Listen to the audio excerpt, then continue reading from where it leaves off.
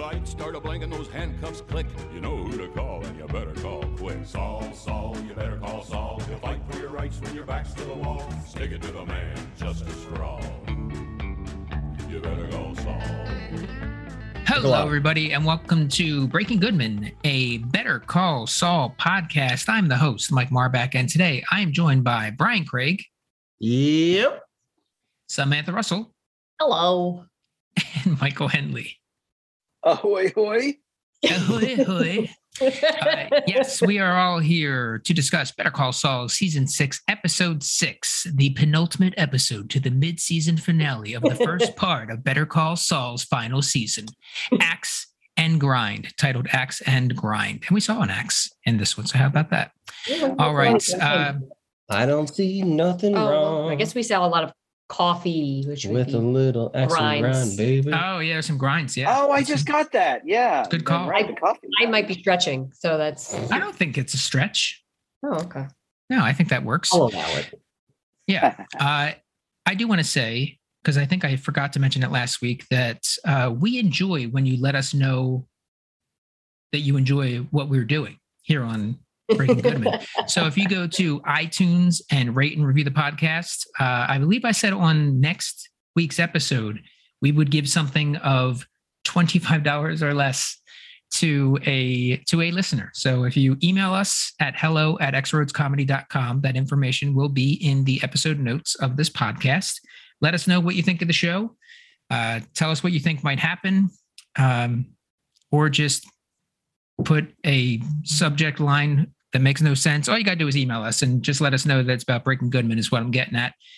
If you do not want to leave an iTunes review. And I don't check the other services. So if you want to go pound sand. Yeah, I'm not going to check Pocket Casts or anything else because I'm not familiar with them. It's only iTunes in this Stitcher, household. go to hell. Yeah. Yeah. Do they allow reviews? I don't know.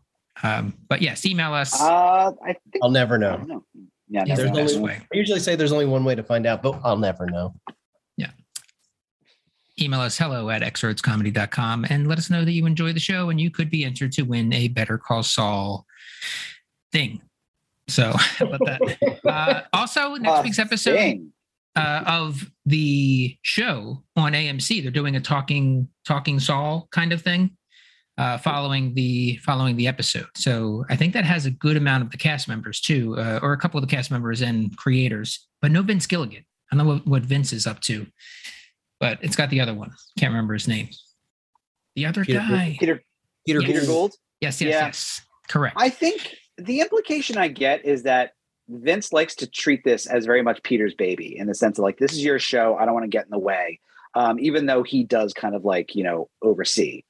And gets in the way a bit. Yeah. Yeah, he's the one that's like, we got to let them know that it's Pollos Hermanos and make a big thing out of it.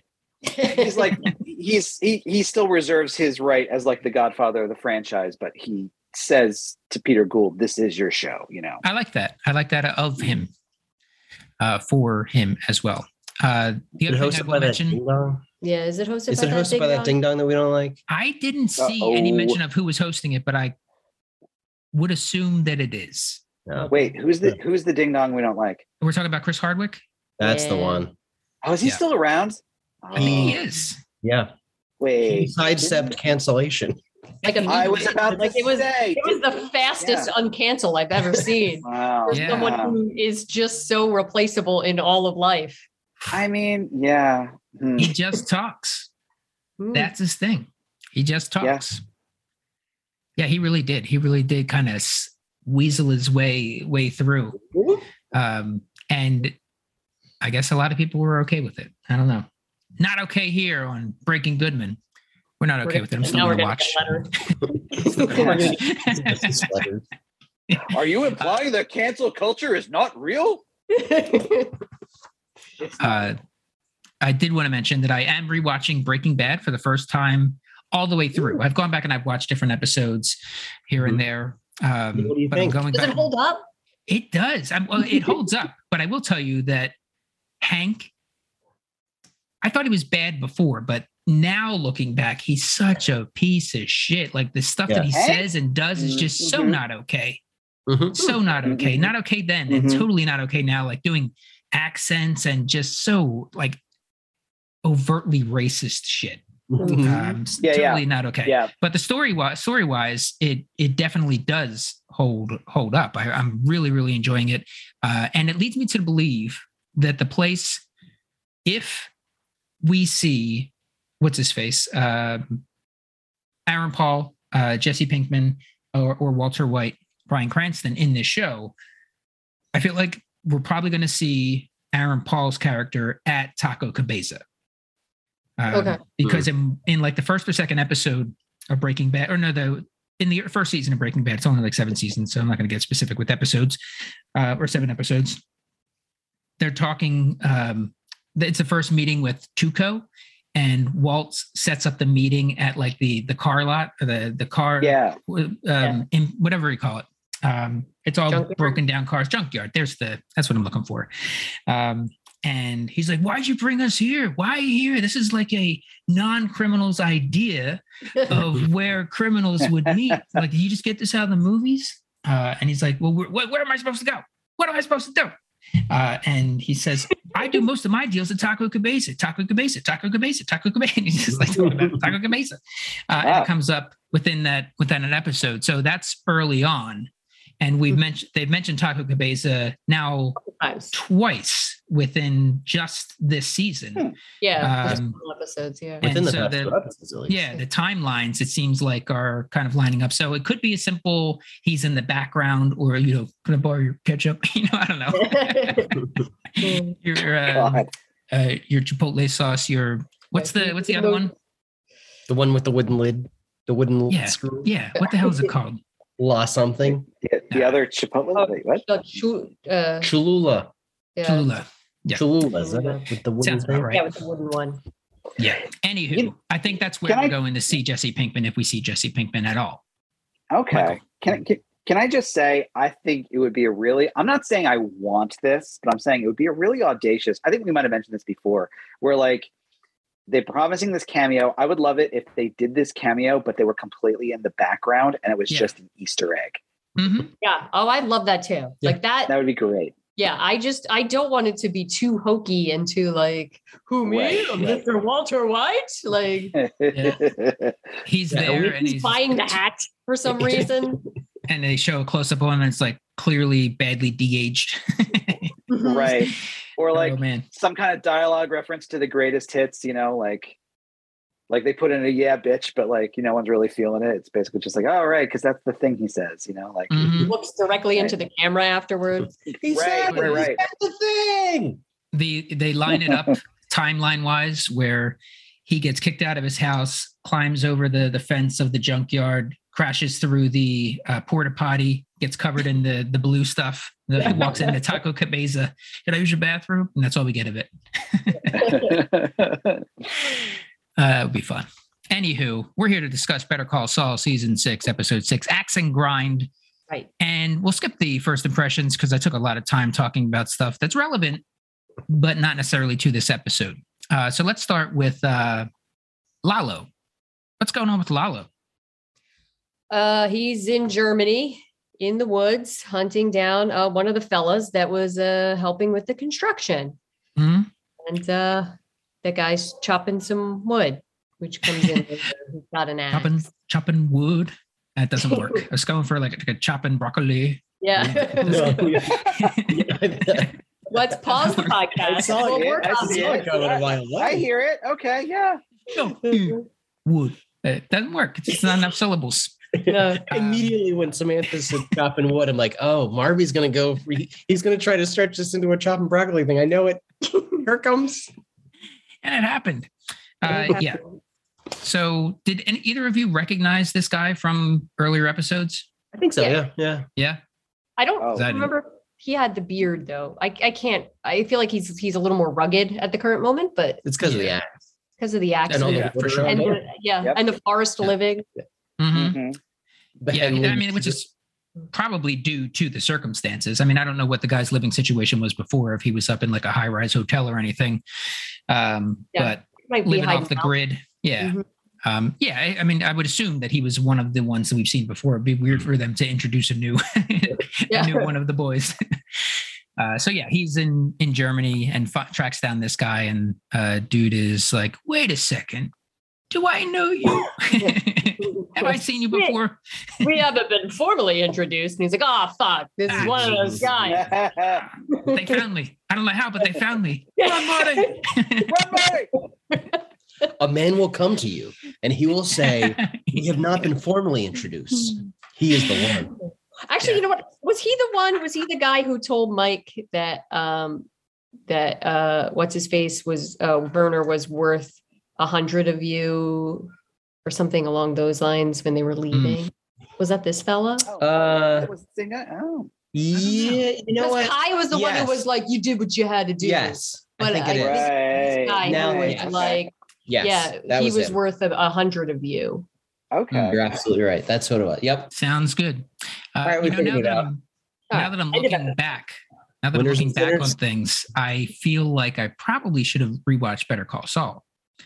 I mean, one thing I love about this show is how much it doesn't hold your hand to like remember stuff. Mm-hmm. And one thing that sometimes is frustrating about this show is how much it doesn't hold your hand.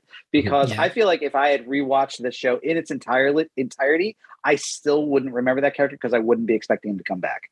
Yeah. I would agree with you to a point. I would say sometimes they respect our intelligence, and then sometimes they really spoon feed it to us. Yeah. Yeah. You know what? That's a good point. Like the Pollos oftentimes, Hermanos. multiple times in the same episode. Which because you have the Pollos instance and also the Lady Liberty. Oh, Lady Liberty's a nice touch. Yeah, there's a couple of things there. Yeah. Again, that's like hand holding for people that have seen Breaking Bad. I guess in this particular one, this is Better Call Saul. I don't think. Are there examples that you can think of them very much hand holding within just the Better Call Saul world? In this episode, yeah. I feel like we'll jump ahead to it, but the vet, like the whole dialogue with the vet felt very like, okay, we get it.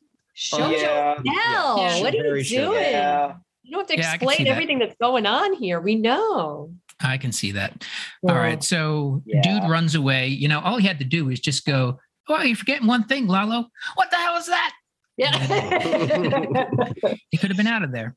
But yeah, he runs into one of his sheds. And I don't know if I said one of his sheds. He ran into a shed. I don't know how many he has multiple sheds. Okay. I don't know. There may be multiple sheds. He's got a lot of money. Yeah. Does. So he goes into a shed. Lalo's suddenly we're in an episode of American Pickers. Yeah, they're just Lalo's going through, trying to check everything on the shelves. It's not enough meat on the bone in this one. Yeah. And he gets the jump on Lalo. Yeah. If he would have had that axe faced in a more harmful way with the blade, we're done with Lalo. Well, we had a conversation about this because I went, why is it that this guy who appears to be, a woodsy man who chops a lot of wood, there was a significant amount of wood behind him, why he didn't, he hurt Lalo and Lalo was able to just kind of swing the axe a little bit and cut off his foot. But Brian was saying that this guy isn't a killer and was trying to just get information. So he did this on purpose. He just wanted to kind of knock him down. Yeah. Like he did that deliberately. Yeah. And he could have been mistaken. Yeah. It could have just been some dude from Western Union who had a message for him that he's been holding for 75 years. Yeah. It could have been. And it's from Hector Salamanca somehow. Yeah. Who knows? But how about that move where after he gets hit and he's got that little razor? Yeah. That was slick. That was cool. Very clever. It's almost slices him and then chops the foot off. Yeah. I still don't think that axe would have chopped that foot off like that. I think he would have broken his shin bone, but I do not think it would have actually like chopped his foot clean off like that. You might be surprised. Because it wouldn't have to be sharp. Maybe it's Valerian steel. Oh, maybe. They didn't mention that. There's only one way to find out. Yeah. It chops a foot off, helps him out. because he needs him. He takes the belt off and, tie that off, stop the bleeding, because we're going to have a discussion. We have a lot of talking to do, you and I. You've got some splaining to do. Yeah. And that's it for Lalo this episode. Yeah. How are you feeling about the pace with which that storyline is moving? It's stretchy. And then is it just me? It's very stretchy, huh? Yeah. It leads me to believe that the hope of having those back episodes be more post Saul. I don't think that's kind of. It doesn't seem like that's going to happen. We might get a few episodes, but it doesn't seem like we're going to get a whole back half where it's just focused on post Breaking Bad. Yeah, I kind of anticipated this season moving at a quicker clip, which for most of the plot lines I don't mind. So I'm not saying this is bad pacing altogether, but the Lalo stuff does feel like here's just a little chocolate chip of Lalo to tide you over till next week, Yeah, I thought the pacing of this episode was also the way Marby felt about last episode, where it was just like, when are they going to get to the fireworks factory? Yeah, it's just like everything's taking too long, and then I'm starting not to care, and I'm getting annoyed, which I guess is bad. Yeah, I'm sorry, I had to admit that you didn't ask our first impressions. Had a whole speech prepared. The one time I don't ask. Well, actually, it's not the one time. I've forgotten most of these episodes, I think. All right. So then we are at the laundry facility. Again, because we are covering that side of the storylines. And then once we get to Kim and Jimmy and all those folks, we'll go in more episodic order. But yeah, we're at the laundry facility. And under this is where the Super Lab is, right?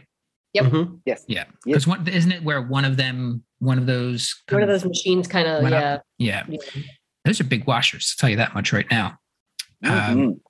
Tyrus. That's right. I always forget. Tyrus, right? That's his name? I think so. Yeah. Is pressing Mike on why he moved guys around because they're stretched thin, and he's keeping guys on Alameda. And he wants to know why he's keeping guys on Alameda. That seems like the least likely. Yeah, well, boss wants to know. He knows how to reach me. If you want to know, I'm right here, kind of like the tough guy. And then we go to Alameda. Mike goes to this other house that's for sale where they're kind of staged. And that is apparently the street with Stacy and Kaylee, Mike's daughter-in-law and granddaughter. Yep. Correct. Yeah. Yep. I think it's one of the first times I've gotten her name correct. Both names correct. Like looked it up. Yeah. With Stacy and Kaylee. And they're doing a little stargazing. And I had a problem with this scene. And mostly that she looked at like a star and she's like, hey, we gotta go. Yeah, like why even bother bringing up the whole thing, the telescope for one star? And then also they're in the front yard. Why would you not do this in the backyard? You get house lights. I know, right? You get street lights. What are you doing? Also, how convenient that there's another house immediately across the street from something that they can set up a whole thing in. Yeah. Well, maybe that's why the neighborhood's clearing out. All these stargazers on their front lawns. All these cheapskate stargazers that only come out to look at one star and then go back in. Yeah. I thought we were in a neighborhood full of actual stargazing astronomy enthusiasts. Here they are coming out, setting it up with this cheapy telescope, looking at one star and heading back in. Yeah. They're fair weather stargazers. Yeah. They're casual stargazers at best. Yeah. We got to move to another street with a nice astronomical centered cul-de-sac. All right. So and that was my main problem with that. They believe Mike is in Chattanooga right now. Yeah. Chattanooga, Tennessee, if I'm not mistaken. That is correct. What is the big band song? In there is the Chattanooga Choo Choo. Yeah, the Chattanooga Choo Choo. What is it? It's a Pardon me, boy. And it's is about that the train. Chattanooga Choo Choo? Yes, sir. Track 29. I'm not sure which sisters sang it, but Pied Pipers also. The Pied Pipers might have done it. All right, and that's it for the for that storyline. That's it. Not much. That's it. Yeah. Not much. If there was anything that you could expect to happen or want to happen in this final episode of the first season of the Better Call Saul, what would it be in that storyline? You know what? Before we answer that question, there's a third person in that storyline that isn't in the episode that I think we should cover. Gus Fring, played by Giancarlo Esposito. Esposito, yes. This episode. Yes, indeed. So that's probably why he directed it. But it's too much. I can't. Yeah. Guys, I can't do it. Can't do it. I'm no worse than you know, I'm just saying that Rhea Seehorn directed her episode, and she was in a lot of scenes. So. Just saying. I'm just saying. I'm calling you out, Giancarlo Esposito. You're a slacker. Also backwards in high heels. And I was about to. Yes. Sorry. Yeah. I was trying to formulate that. Yep. And now we are in. Well, actually, we haven't answered that question. Do we have any thoughts on what is to come in this final episode of the first part of the last season of Better Call Saul? What do you think needs to happen? And then we're going to have like a month and a half or so break. In the Mike storyline specifically? Yeah, Mike, Gus, Lalo. Yeah. Lalo has to get back here. What if Lalo never gets to come back because of like passport issue and then yeah, can't get through customs. He can't get through customs, and that's why we don't see him Breaking Bad. He's just stuck at the airport due to the Patriot Act. Or what if he meets a nice, like completely unconnected to his quest German lady and decides to settle down? Yeah. That's why Lalo never appears in Breaking Bad. It's because he moved to Germany. He decided to give up the life. On a newly acquired farm with possibly multiple sheds. Multiple sheds, yes. Yeah. Dusty Gold or whatever they call it on American Pickers. Rusty Gold. Rusty Gold. What was the bar? The Rusty Bucket. It was back at the Rusty Bucket in no time. One thing I think needs to happen, or I would like to see happen, is yes, Lalo gets back to the States, and there's a crossover with Jimmy. There's some interaction with Jimmy or Kim within this last episode. I think that's something that I feel has to happen. Yeah. Even though we all know it's 1,000 to 1 shot that it's ever going to happen, according to Mike. I think that's something I want to see happen. According to me? Oh, yes, according to Mike Herman. Yes. Mike, the other Mike Herman. According to your stone cold lies. Yes. Yeah.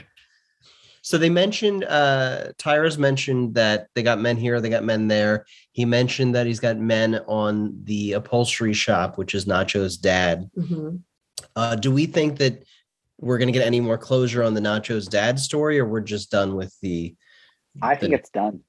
Family I think it's done. I don't really need any. I'd be okay not having any more. Yeah. I think it's closed up. I mean, if we got more, I don't know. Does he find the journal and he starts going on a revenge tour? Yeah. Yeah. I mean, that's the thing too. I kind of want it to be like, if only because I don't see, if he wants to do it, I don't see anything ending up well for him, you know? Yeah. That's what I was going to say. Nothing good will come of. That's why we don't. Yeah. Yeah. Exactly. Yeah. Out of sight.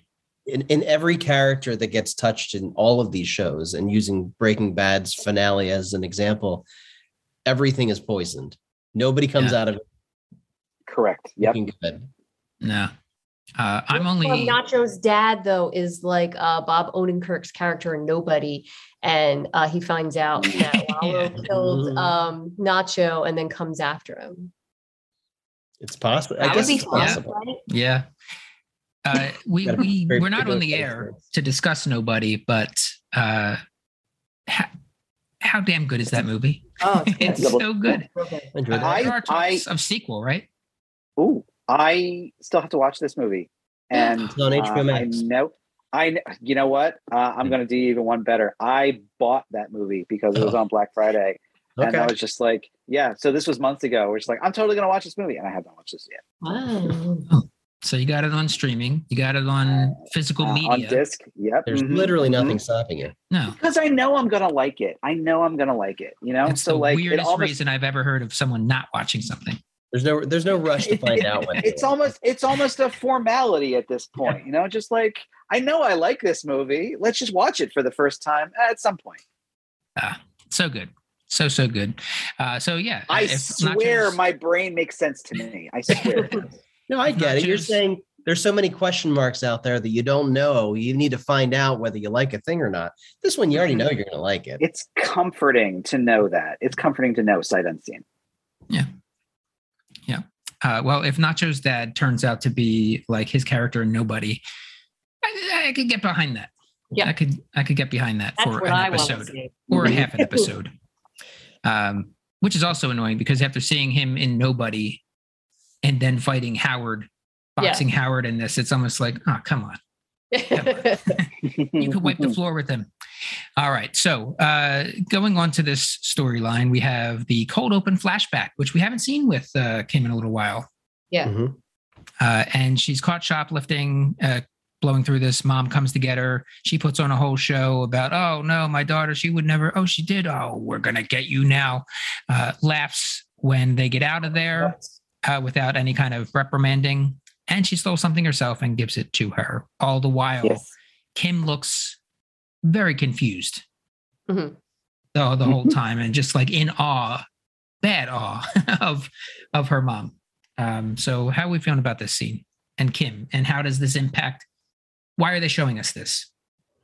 I guess because we can see that Kim has sort of always had a bit of an accomplice. She tried to just do what a regular teenager would do, and then her mom let her get away with it. So, but she kind of looked like she wanted to be punished. Yeah, she needed structure. Yeah, and she didn't have that. Oh, also, the scene starts with her like shaking her foot, which she does a lot. They show that. Yep. She did it, like, before a couple other scenes, she's done that thing where she shakes her foot. So I did like that. And I also very much enjoyed the actress that plays Kim's mom, because she looks like so much like Kim. She looks identical to her. She looks so much like Kim. Yeah. And even just her voice, like her inflection, and it's all very similar. It's where like I was like, that looks like her, like that. I would believe that's her mother. It was a while. Yeah. So very good. And it did remind me of, because they show it. I think they show the plates, Nebraska, which is where Gene is, right? He's in Omaha. Yeah. Yep. Which again kind of lends credibility to the thoughts that even though we don't see Kim in Breaking Bad, we may see some sort of closure with them in the Gene timeline. Mm-hmm. Yeah. And that's been pre-established, I think, too, right? Yeah. Because we saw Kim flashback last year, right? Where she was waiting for mom. And mom's drunk, and so she decides to walk home with a cello, I want to say. Yeah. And it's in Nebraska. Yep. Cornhusker State. And she's a Royals fan. She's a Royals fan, which adds up. Yes, she wears the shirt a lot. Yeah. I feel like this scene, it does a lot, but I'm still unpacking what it's doing, I think, because I think that, it definitely shows that Kim has always had, well, not always, but like she was kind of raised, unfortunately, to have kind of a twisted sense of morality, and the not in an overly criminal way or anything like that, just slightly tilted. Like she didn't have the best guidance. That she got rewarded for figuring out what she could get away. Like the takeaway here is not, that she did something wrong. It's that she got caught, Yeah. So that's that. And that I think is the internalized lesson basically. And her morality kind of works kind of independent of that to a degree. She's not an amoral person, but she also likes to kind of push things. Which is a really cool tension to kind of build into the character there. And we've definitely seen it, Yeah. And not for nothing, but the mom is basically Saul. Yeah. Yeah. Yeah. Like putting on a show and then leaving and being like, hey, we got away with it. Yeah. She's like con woman streaking her. Yeah. Oh, and also the earrings are the earrings that Kim always wears. Which also Are they? Yeah, which Yes. I don't buy that they would still be up and running. Like a earring set that a teenager would steal from a department store would still be around, and then translate 20 years later. Yeah. into an adult woman's wardrobe. Yeah, Right. Because they were. I mean, they're. It's a thing you see in, but also in just a TV show for sure. quality wise. I feel like those would. Well, be they were only like. Yeah, they were only like $35, right? I mean, yeah, and they were out on a thing, not like behind a counter. Yeah. Although maybe it's more for like today's inflation, it's probably $1,000. Maybe it's more like they're not the exact same pair of earrings, but like she likes that style. Like she likes that particular. I don't know. Maybe it is too. I like thought, Michael, but it's. I don't know. I feel like they did it on purpose. Like, here are the earrings she always wears. Yeah. It's a very deliberate move. Yeah. I didn't need the origin story of those earrings or Crazy Eight. Right. Like, you just let it go. Let me have it. Right. Yeah.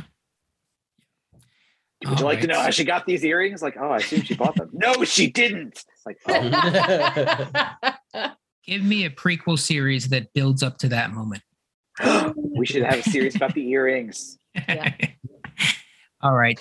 So then we're with Howard at home. And he's getting ready for the day. We're seeing that everything is just so.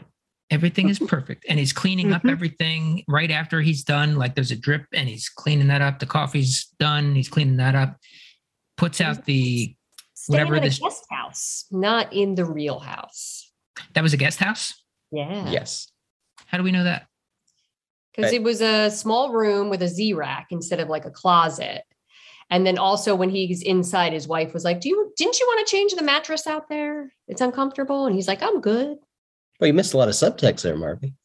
Yeah. It seems like I missed a lot of just things they said. It sounds like I just wasn't watching. All right, so that a guest house, wonderful, and he's cleaning up after himself, being more respectful of this possible Airbnb or whatever. And she's not so much. She's not Airbnb. She's not doing that. More like an Air H&H, right? So this is their guest house? Yeah. This is, yes, they own a big house. Yeah. See, lawyers make a lot of money, so they can have a house and a guest house. Explain. There was unrelated. There was on this, not this most recent episode of Barry, but the previous episode, without really spoiling anything, Gene Kuso, played brilliantly by Henry Winkler, has this moment where he's getting ready for a thing and somebody comes in. It's like, do you remember me? You attacked me and did this. And then he just looks like, I need more. And the delivery of it, the split second moment that he took to think about it, the specificity with which that person said, and he still's like, I need more. It was just so perfect. And something that just happened reminded me of that moment. I don't know what it is. But his wife is not being too careful with things, and he's watching, and he took some time, put a lot of time and effort into this. It's bigger than a coffee. It's a, what is it? I feel like I'm playing $25,000 pyramid. It looks like a lot. It looks like a latte. Also, she wasn't being very careful with it. I feel like is an understatement. I feel like again with the subtext, maybe he put a mess. I feel like it's a little more. She's just showing she doesn't really care that he put in that much effort. Yes. Their marriage is a little troubled, Marby. I'm not sure. I got that. Yes. Okay. Well, I got that much. She's a psychiatrist. She does not value the effort he puts into the nice things he does for her. Right. And on the flip side, he's putting a lot of effort in trying to fix a thing that is probably irreparably broken. Irreparable. Mm-hmm. Yeah. That a latte is not going to fix. Right. Latte. Yes. That's what I'm looking for. So she takes this latte and just dumps it into that to-go cup. Yeah. How does Howard get that skill to make the art on top? Was that like a weekend class? That's Yeah, I probably bet it was. Might I be. bet he watched some. Oh no, I don't know. Yeah, YouTube was back then. Maybe he watched some YouTube videos. And he's rich, so he's got a lot of free time Mhm. to, Yeah. practice. I don't want to alienate any baristas that might be listening. I think it's a really cool thing to be able to do. If I was drinking, I don't think I'd appreciate it. I think it's an odd But you thing, kind of but almost don't want to ruin it. Like, what do Yeah. you don't want to ruin it? give me two. Give me one where you do your art, and then just give me one that I can drink. Sure. Yep. One in a frame. It's like when you're buying comic books as a kid. You gotta buy one of the Superman gets killed comic, put that aside, keep it in its wrapper. Right. Superman, And Beanie Number- Baby, same thing. Yep. You Mhm. get One to play with. Yeah, Mhm. one to put in the box and one to play with. Superman number 75, black polygraphed with the red super blood dripping. That's right. None of this Yep. will lose value. Yeah, and then it comes back in 82. Spoiler alert. Not before the Reign of Superman storyline that one No. took over for a good while. Yeah. That's right. It's weird that Yeah. we haven't seen that in films, have we? We have Reign of not. Superman? That would No, be we a have pretty not. cool Yeah. thing to do in between, unless they want the whole Warner we Brothers. saw so much One of stuff. one of them was Steel, though, and we saw him in a movie, in his own movie. Mm. He was played by Shaquille O'Neal. Shaquille O'Neal, movie star. Yep. Wait, that I can't tell if you're joking because I know that existed, that's- but I wasn't sure that no. was supposed to be the Superman Steel. No, that's serious because Steel is one of the. I'm pretty sure right now. There's a million comments going like, no. I'm pretty sure. Yeah, he's one of the Reign of Superman basically, and they decided let's make a movie about him, and they turned it into Steel, which has no connection to anything. It's like one of those weird kind of like, like let's just take the name and like what he does, but like no, we're not going to connect it to Superman or anything like that, and let's have him played by Shaquille O'Neal. All amazing decisions, obviously. Yeah. Which is All right. which is why we're still going through sequels right now, like Steel 2, Steel 3, Steel 4. I'm just kidding. None of these are real. We watched Right. Kazam. Yeah. I Oh, was going to say, Kazam. we'll get back to Better Call Saul before Brian finds another concert to run to. He's going to be like, F this is now comic book talk. Well- Get out of here. Well, no, I just wanted to say too, like, I know we were just talking about pacing earlier, and this scene is a perfect example of like the opposite of that. Whereas Yeah. like this is a very slowly paced scene, but like it tells you so much about what's going on with the characters. Yeah. And I loved how just delicate it is and nimble with, it's just so good. Oh, see, Yeah. I thought the opposite. I was just going, you know what? No. Oh, So the Oh, scene, drown. I would say the scene with him and his wife, yes. Okay. The montage leading up to it Okay. is meaningless. Not Yeah. so much. Okay. I'll let Samantha take over from here. Yeah, I don't know. I just You have the strongest feelings about it. Yeah, I know, and I don't want to be. Let's get rip it down apart, on it. man. Let's rip it apart. I just thought it was. Man. Yeah, I just felt like it was a little much, and it was just kind of. It felt throwawayable. Yeah. If you take that scene out Okay. of that whole opening sequence, if you take the montage out of it, you don't lose any story. Because But yeah, all of even it is the touched interaction on. with his wife, I didn't really. But I felt the same way about the Hmm. scene with Mike and his granddaughter. It's sweet and all, but I felt like that whole thing could have just been removed from the episode. It Hmm. didn't do too much to me. So the montage for me, I feel like I hear what you're saying. I feel like it draws you into kind of investing the same amount of psychic energy, that Howard is putting into it, basically. So it hurts more to see it kind of discarded the way it does. I at least in theory, like that's how it works for me. See, with his wife, I think that it does tell you a lot about their marriage and in some very, very quick kind of brush strokes. But it also, it kind of gives me a sense of where Howard, because Howard has always been we've never really known too much about him. In fact, this is our first time outside the bowling ball incident, which was really brief. This is our first time actually visiting his home at all, I think. Mhm. And I like that perspective, especially it feels like right now, all three of these characters, Jimmy, Kim, and Howard, are in various stages of kind of desperation and looking for outlets for it. And I thought this kind of snapped Howard into focus, I think, for me, and really made me kind of worry about like Kim is being, either his downfall or what he might do, actually, because Kim is being reckless. Jimmy's kind of along for the ride, but also kind of being reckless. And Howard seems positioned potentially to do something reckless as well. Okay. Yeah, that's a good point. All right. That's a good point. I'll buy it. And I know, like, throughout the series, they've established Howard Hamlin as a cartoon villain, and then they reveal some more about him, like when he was just Jimmy's nemesis, and then we found out that Chuck was actually the one behind the decision making that made Jimmy hate Howard so much. It made him more realistic, and I assume that's what they're doing here. Like, he's still Jimmy's nemesis, but now we're seeing a little more behind the curtain with him and his marriage, what he's an inveterate people pleaser, and how from the outside everything looks like he's got everything that Jimmy could ever want, and now we're seeing behind the curtain that it's all kind of a facade still. Yeah. Yes. And we're seeing that he wants to keep it. He wants to keep that, and the pressures that Jimmy is exerting on him and the things that he's doing. I mean, if Howard loses his job or goes to jail, like the marriage is probably done, so it seems like any small crack is going to end this thing. So he says, I just want to let you know, I'm handling it. I will put an end to this, whatever it takes. I thought you should know. So, yeah. That was so vague too. She could be like anything. But is this the thing he was talking about? But I also totally expect her reaction to be like, I don't care. Yeah. I don't care. I don't know why you tell me these details. I don't care. Right. Tell me less. Yeah.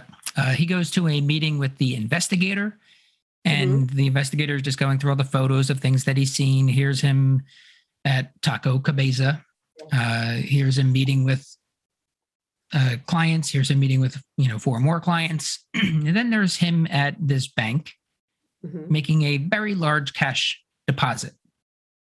So he said something like several stacks. Withdrawal. Yeah. I'm sorry. Is there any reason why in the course of lawyering you would lawyering?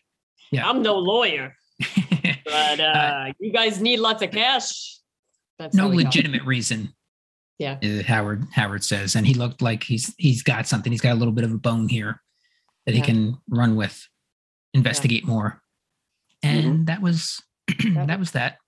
And then we go to the veterinarian, which came up briefly a little while ago for a little bit of hand holding, which I can see. I was all right with it. Hold my hand. Hold my. Who's that? Hootie and the Blowfish, or is it Hootie?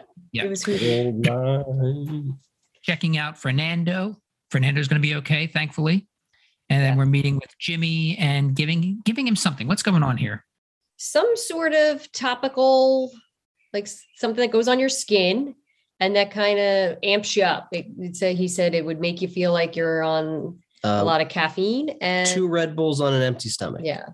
So makes you jittery and apparently dilates your eyes. Spoiler. Yeah. Spoiler for anybody that wants to take it without knowing its effects. And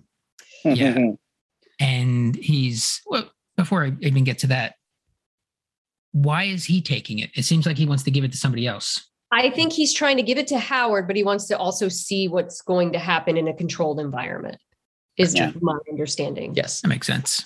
Yep. Sure. Just so he's aware of what is going to happen. Yeah. And he's sitting there and the vet is talking about hanging it all up. Moving to the country, moving to the country. Gonna eat a lot of peaches. Yeah. And he's selling his little black book, which is coded. And did we see that little black book? Yes, we did. Yeah. Do you remember where we saw it? In the it's like quiz. Did we see it at the beginning of the season? Yes. Yes, we did. In the house. Yeah. Oh, did we? Yes. That little black book was seen in the house by all those investigators, and they tossed it in a box of trap. With this doesn't seem very important. Yeah. And we get that little best quality vacuum in there. Yeah. Which again was a little heavy-handed. You could have just kind of flipped it because I went, "Oh, there's the vacuum card," and best quality vacuum. I got it. No, I read it. I wonder what this vacuum business card's all about. His I just got to the first Saul appearance in Breaking Bad, and he really does like burst onto the scene of this show in this world with the commercials. Yeah, he really does. And then he says that, I'll fight for you, which we got last week from Kim. So he's basically like remember the game show, or not game show, video game. That's what I'm looking for. Mega Man, where you go through and each villain you defeat or you come in contact with, you steal their power. So he's basically like this Mega Man going through in Better Call Saul, collecting all of these things. Oh, that Lady Liberty looks good. I'll fight for you. Yeah, I'll take that. So it's really just building funny him. You mentioned that Mega Man thing, because if I remember correctly, going back to Breaking Bad, isn't that one of the things that as Walt defeated, as he moved up the boss chain of defeating the bad guys, that he would take some of their traits, right? Their soul. Yeah, maybe. I don't want to tie it all back to Mega Man, but it feels like a deliberate thing. We cracked the code, the Gilligan code. Well, the first villain is Crazy 8. That they face, Crazy 8 and the other guy. Can't remember his name. Nope. Well, the Tuco comes afterwards, because when Jesse is out there selling, and Walt is like, "What? This is only a couple $1,000. What are you doing? What are you doing with your time?" He's like, "No, we need a wholesale. We have to upscale our whole operation and just go to a distributor." That's what it's called. So that's when they get the meeting with Tuco through Skinny Pete. And speaking of Skinny Pete, I had asked you all via text, like, "Hey, did you watch the preview for this upcoming episode?" Because I thought I saw like possible Skinny Pete-ness in. I was wrong. Is what I'm getting at. Okay. But yeah, I'm just thinking like the Mega Man aspect. What did he take from? I don't remember. I remember people on the internet typing it. Oh, it's like a real internet theory. It's a real internet theory. Yeah. Interesting. Well, I'll check back in on the Mega Man factor as I continue my rewatch. All right. So we move on to Kim. Kim is in court. Cliff shows up to watch her, and she's defending someone pulled over for an obstructed view, and she points out how bogus it is. Basically saying the officer has an agenda. He knew him and arrested him before, and this is only his third citation for that cause. And she does that thing where she's like, I went around the parking lot and I surveyed all the cars, and there are 40-something cars, including yours, Your Honor, who have the same thing. So unless there are 40-something of our colleagues with citations on their records for this or tickets waiting, then it's bogus. It's a bogus charge. Yeah. Wait, y'all ready for a tangent? Because I'm about to throw you one. Yeah. You guys know how much I love pointing out who the guest stars are in this show. Yeah. This episode has a lot of them, and I'm going to come back later to my favorite one. But did you guys recognize who that judge was? No. I feel like, Marby, as an improv nerd, I would hope that you may have rung a bell. Her face. Her name is Karen Murayama. She's been in a million little sitcoms, and so the guy from the flashback scene, Mr. Pierman, was also a sitcom character actor that's been in a million things. But this person, the thing I remember her from is that she was on Whose Line Is It Anyway? I recognize her face immediately. I did that. Oh, really? I pointed at the screen. He did Leonardo DiCaprio pointing at the screen, and I'm like, I don't know what you're talking about. I didn't know what he was doing.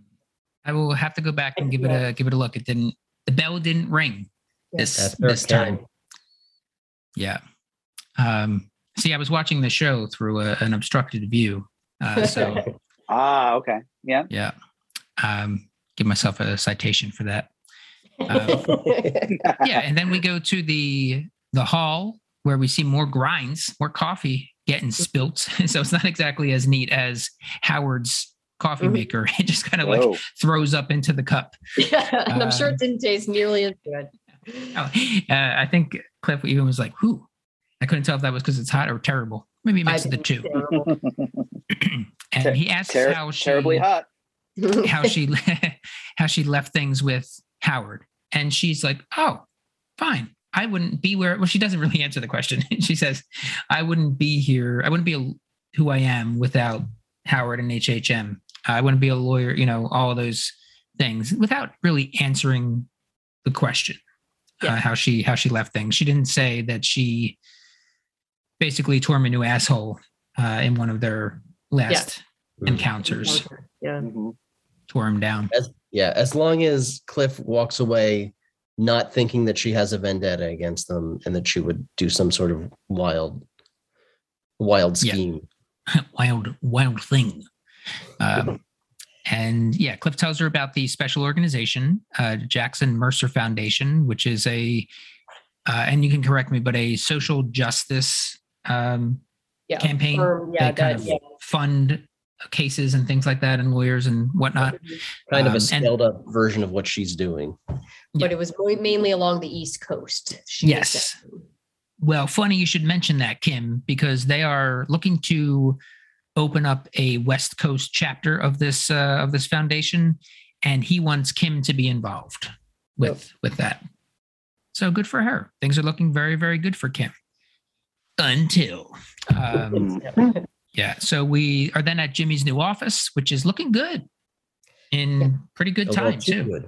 Yeah, I guess. And this scene also, I was just like, what are we doing here? This one stretched all out, and then I'm going, why? What the office looks like in Breaking Bad and what it looks like here doesn't make any sense. It, like the furniture I could see like getting thrown out, but why would they take the molding off the wall and all of that? Like that would have just been worn down. It wouldn't have just been a black room or whatever it is in Breaking Bad. It doesn't make sense to me. Well, one thing I would say to that point is look at the people that this establishment is attracting and how they are treating the space. I mean, in one scene, we see one dude just pissing into one of the fixtures. But so we don't know exactly what's going to happen. Worn down and not like, I feel like Francesca would just go, fuck it. I don't care. I'm not cleaning up anything anymore, but not like, well, I'm going to take this crown molding off the wall. And then that part of it, not the furniture. I can get it. The furniture gets disgusting and they throw it out, but the walls. Yeah. The molding in particular. Yeah. I think she would just let it go instead of going, well, let's paint the whole room black. Like, why would you do that? Yeah. Is that what it becomes? I don't remember. I don't remember what the lobby of that place looks like. Yeah. I feel like there's probably just going to be something that happens in that space because they're building it up. It looks beautiful. Mm-hmm. So something bad is probably going to happen in the space, and it's probably going to be because of one of the either something with the other storyline, or just one of their fucked up clients or multiple clients. A person being thrown through a drywall would certainly help bring down some molding. Yeah. So I can get past that, but I do see the points for sure. Where are we? So yeah, Francesca is happy to see Kim as she comes in, gives her the dime tour, and they are filming. They're doing something in the other room. They're kind of setting this like photos up. They're doing makeup. We got the film people back, which was fun. Fun to see them. And the film doofuses are back, and they're setting up this guy who is stunt double more or less for the Casimiro. Judge. Yeah, Judge Casimiro. Played by the character actor John Ennis. What else was John Ennis in? John Ennis, the thing that you might know him from is Mr. Show with Bob and David. Oh, that's nice. Okay. Yeah. Okay. I was so happy when I saw this. Yeah. Lovely. He was also in he had a commercial run as the spokesperson of one of those cider, not Longbow. It was one of the ones where he had like big puffy and he's doing he's got some sideburns and he's doing a British accent. You may remember from a few years back. You're a cider drinker, you know. Magners, something. Strongbow. It's not Strongbow. It's one of the other ones. Anyway, John Ennis, love him, character actor. Can't get enough of it. Yeah. So they're picking out some mustaches, trying to get the right one. Kim says this one, trim it a little. We do it. And John Ennis needs a little motivation. He has some ideas for this role. Yeah. And Jimmy kind of is like, no, you're playing a real human being. Think docudrama. And he says, keep it simple and no improvisation. Yeah. But you know where you can do some improvisation, and that's at xroadscomedy.com. We have classes enrolling both in Philadelphia and Indianapolis right now. So how about that? On other pods. What's that? If it comes up in the show, I'm sure he does. Like Lord of the Rings. They said improvisation. But does improv come up in like the Lord of the Rings and you shoehorn one of these in? Yeah, I think Boromir says in the Council of Elrond that one does not simply improvise. All right, fair enough. Fair enough. I also very much enjoyed. Thank you, 10.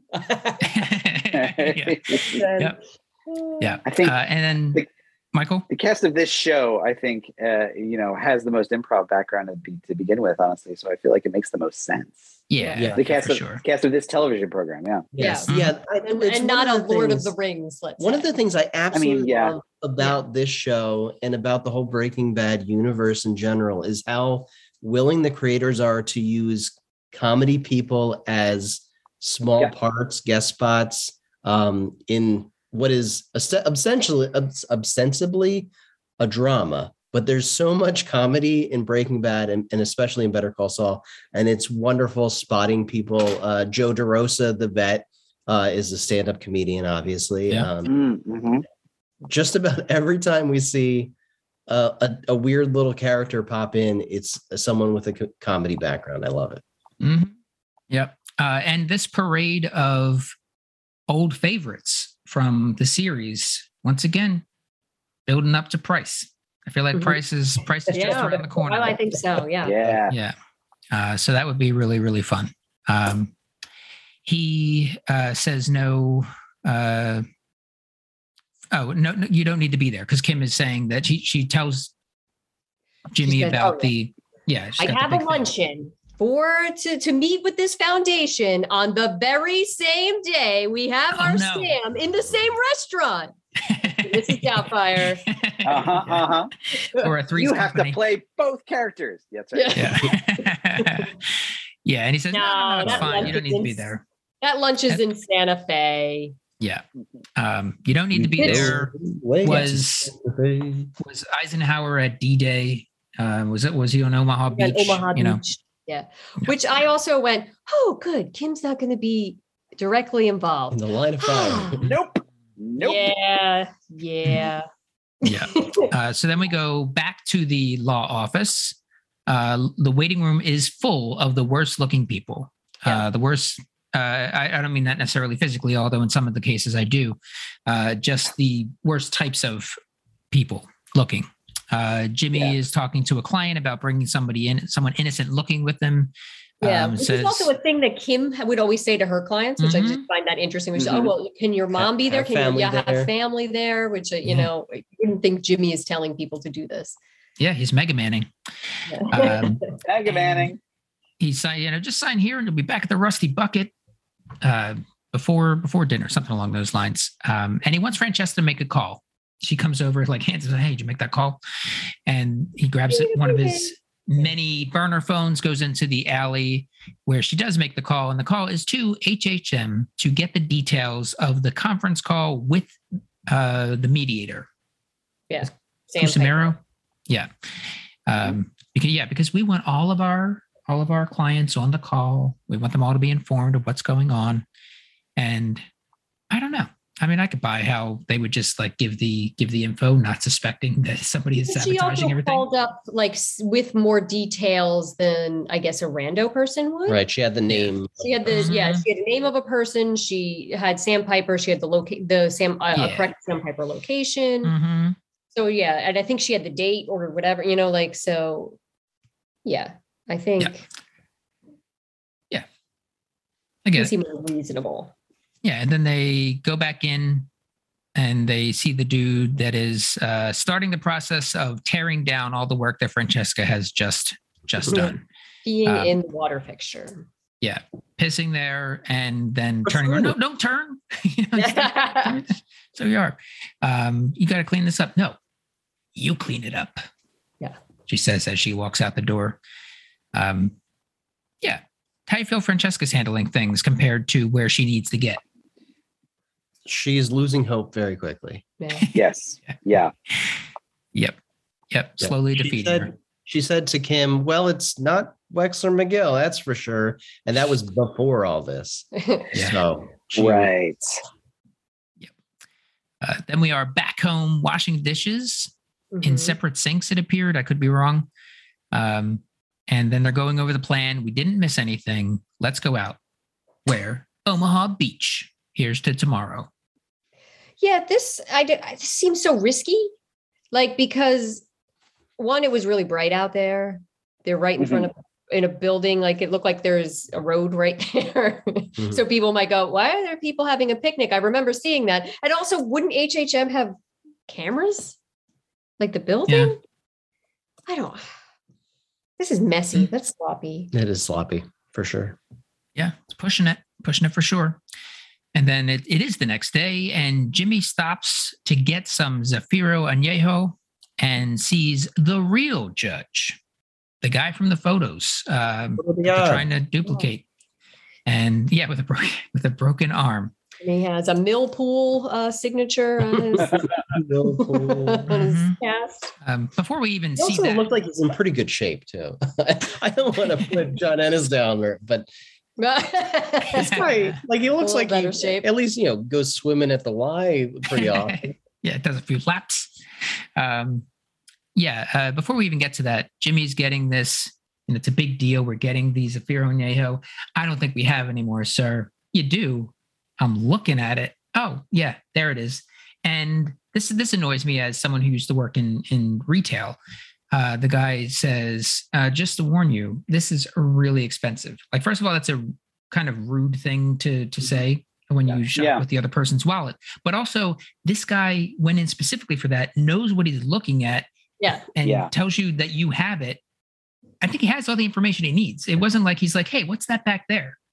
Right. Like, then it's a little more appropriate to be like, well, this is one of our most expensive. And is it really expensive? He was getting, Yeah. It was a weird dialogue thing for me.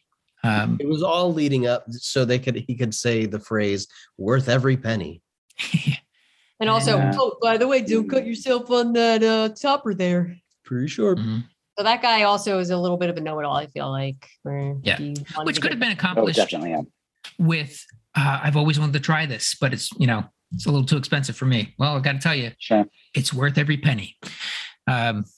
Anywho, so he sees the real judge with a broken arm, freaks out, leaving the Zafiro Añejo, and he's in the car, letting his steering wheel have it, calls up Kim, lets her know that the whole thing, it's someone put the kibosh on it and it's fucked.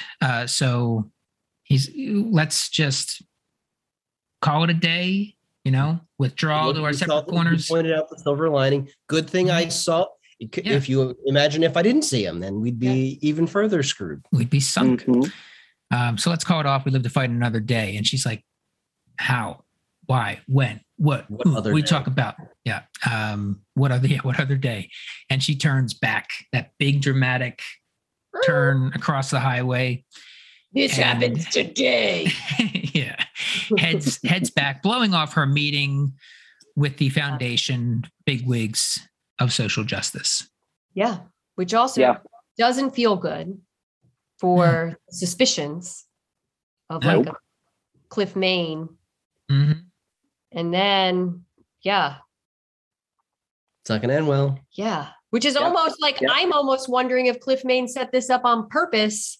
Just like, oh, well, if they are doing something, I'll send Kim to Santa Fe this day. You know what I mean? Like, I don't think so, because I took this moment for Kim. I took this as genuine, and I took this moment for Kim to be just like for Walt in Breaking Bad with with gray matter and what were their names? I cannot remember the married couple. Yeah. Who specifically offer to pay Walt's bills during the early seasons of the show, and he turns them down. Gretchen, yes, Gretchen, and what's his name? Yes, I can't remember the other one. And because of that, it becomes it crystallizes for the viewer that Walt has an out, and he decides not to take it.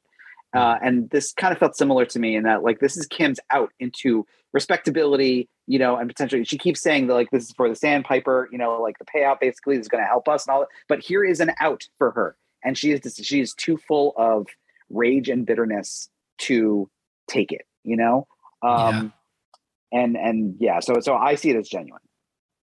Yeah. I think it's legit. Cliff Main, I don't see him,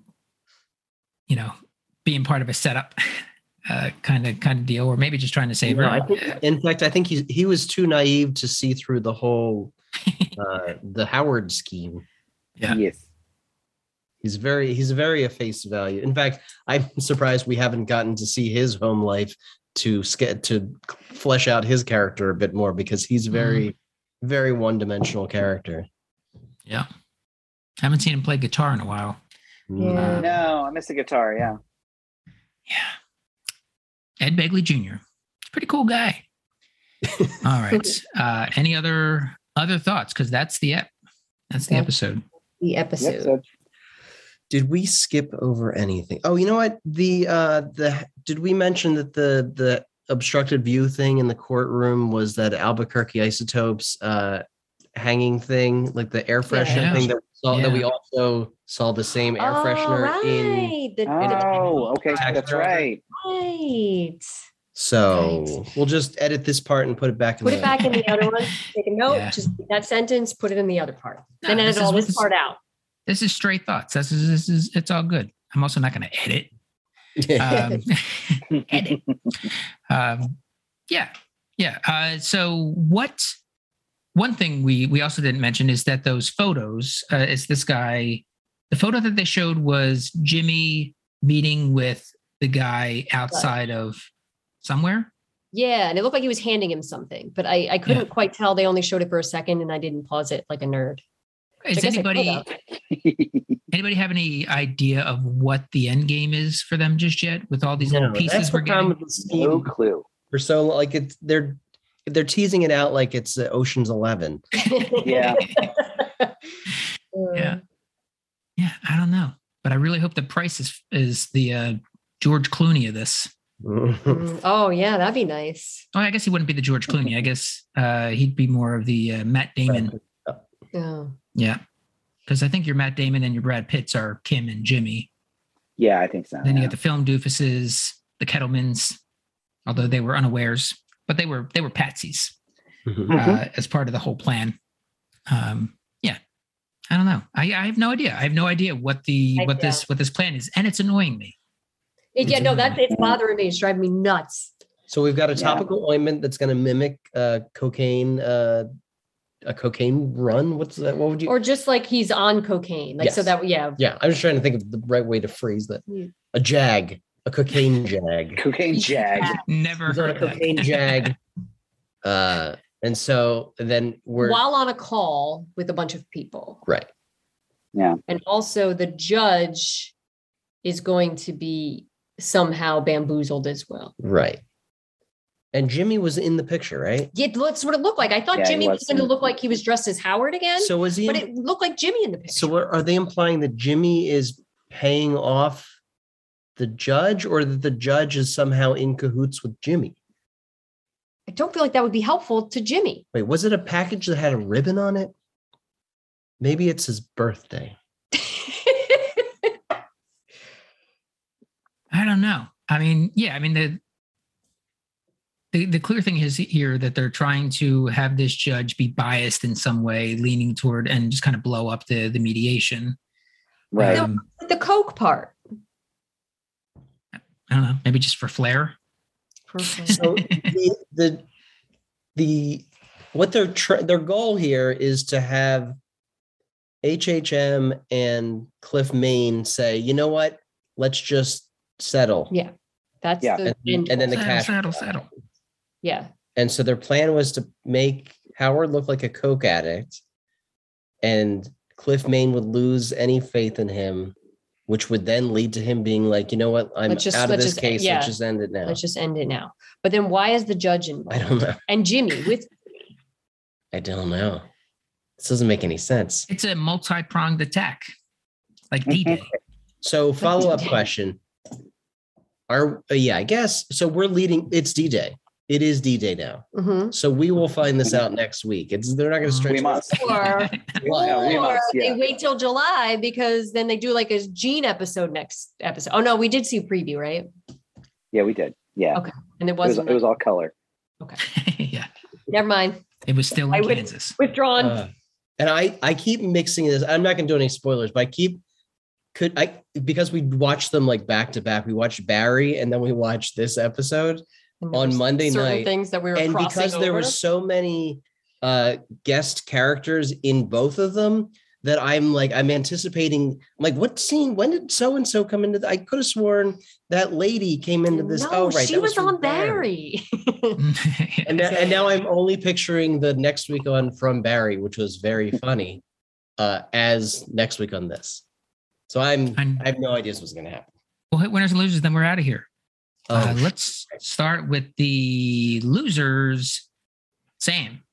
I'm going to say Francesca because boy, does she not like her job, and I can relate to that. Yeah, man. For sure. Michael. I'm also saying Francesca. I'm boring. Sorry. No, but that's I fell for her the most. Yeah, no boring. They're going to be the same losers. And Brian. Boy, I never prepare for this. Just going off the concert. I'm going to say Axeman. I'm going to say the Axeman. Axeman. That's a shitty injury right there. Yeah. I'm going to say Howard. Because that's a lot of time you put into that latte. Yeah. And she just dumps that shit. Just dumps it. Doesn't even say like, oh, this looks good. She's just like grabs it. Or takes one quick sip. Like, I feel like even if she took one quick sip and then was like, I'm sorry, I got to put this in my thing. You know, like you take one sip to enjoy that peace sign and then you dump it. There was so much subtext to that peace sign. Peace. So much subtext. Indeed. All More right, like namaste. Am I right? Let's do the winners. Right. Brian. Oh, you started with me. How did you think this was going to end? Okay. I'm going to pull this one out of left field just because we just mentioned her. I'm going to say the winner for me is going to be Howard's soon-to-be ex-wife. She probably didn't sign a prenup. I don't know. But she's not putting up with his shit anymore. He's in the guest house. Yeah. She's living her best life. I imagine she's going to yoga and hanging out with their friends. Yeah. Oh, right. Yeah, that's right. Yeah. She's already won the friends in the divorce. Yep. Michael. I'm going to go off the wall here and actually say, of all people, Cliff Main, because you know what? We are so invested now in the Kim and Jimmy stuff and Howard and all that. And then this soap opera that I love. But I keep looking at Cliff Main and I'm like, it must be so nice to live in this universe and like take people at their word, you know, and be kind of simple and all that kind of stuff. And it just made me go, that it must be nice to be Cliff Main. Yeah. Also, how does someone like that be a good lawyer? I know. Yeah. I don't know. Yeah.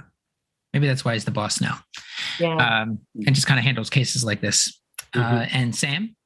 I'm going to go for the second week in a row with a dog, and I'm going to say Fernando because, you know, he wasn't feeling so good and his vet was in after hours. Yeah. So he's able to get the treatment he needs and he feels better already. Right. We didn't mention Fernando. That's right. Fernando's good. And I'm going to go with Kim's client, that she gets off on the obstructed view from the bogus charges there. I think that's a good one. And that'll do it. Thank you, Brian. Thank you, Sam. Thank you, Michael. And thank you all for listening. Bye. Sip that shit. Sip that shit.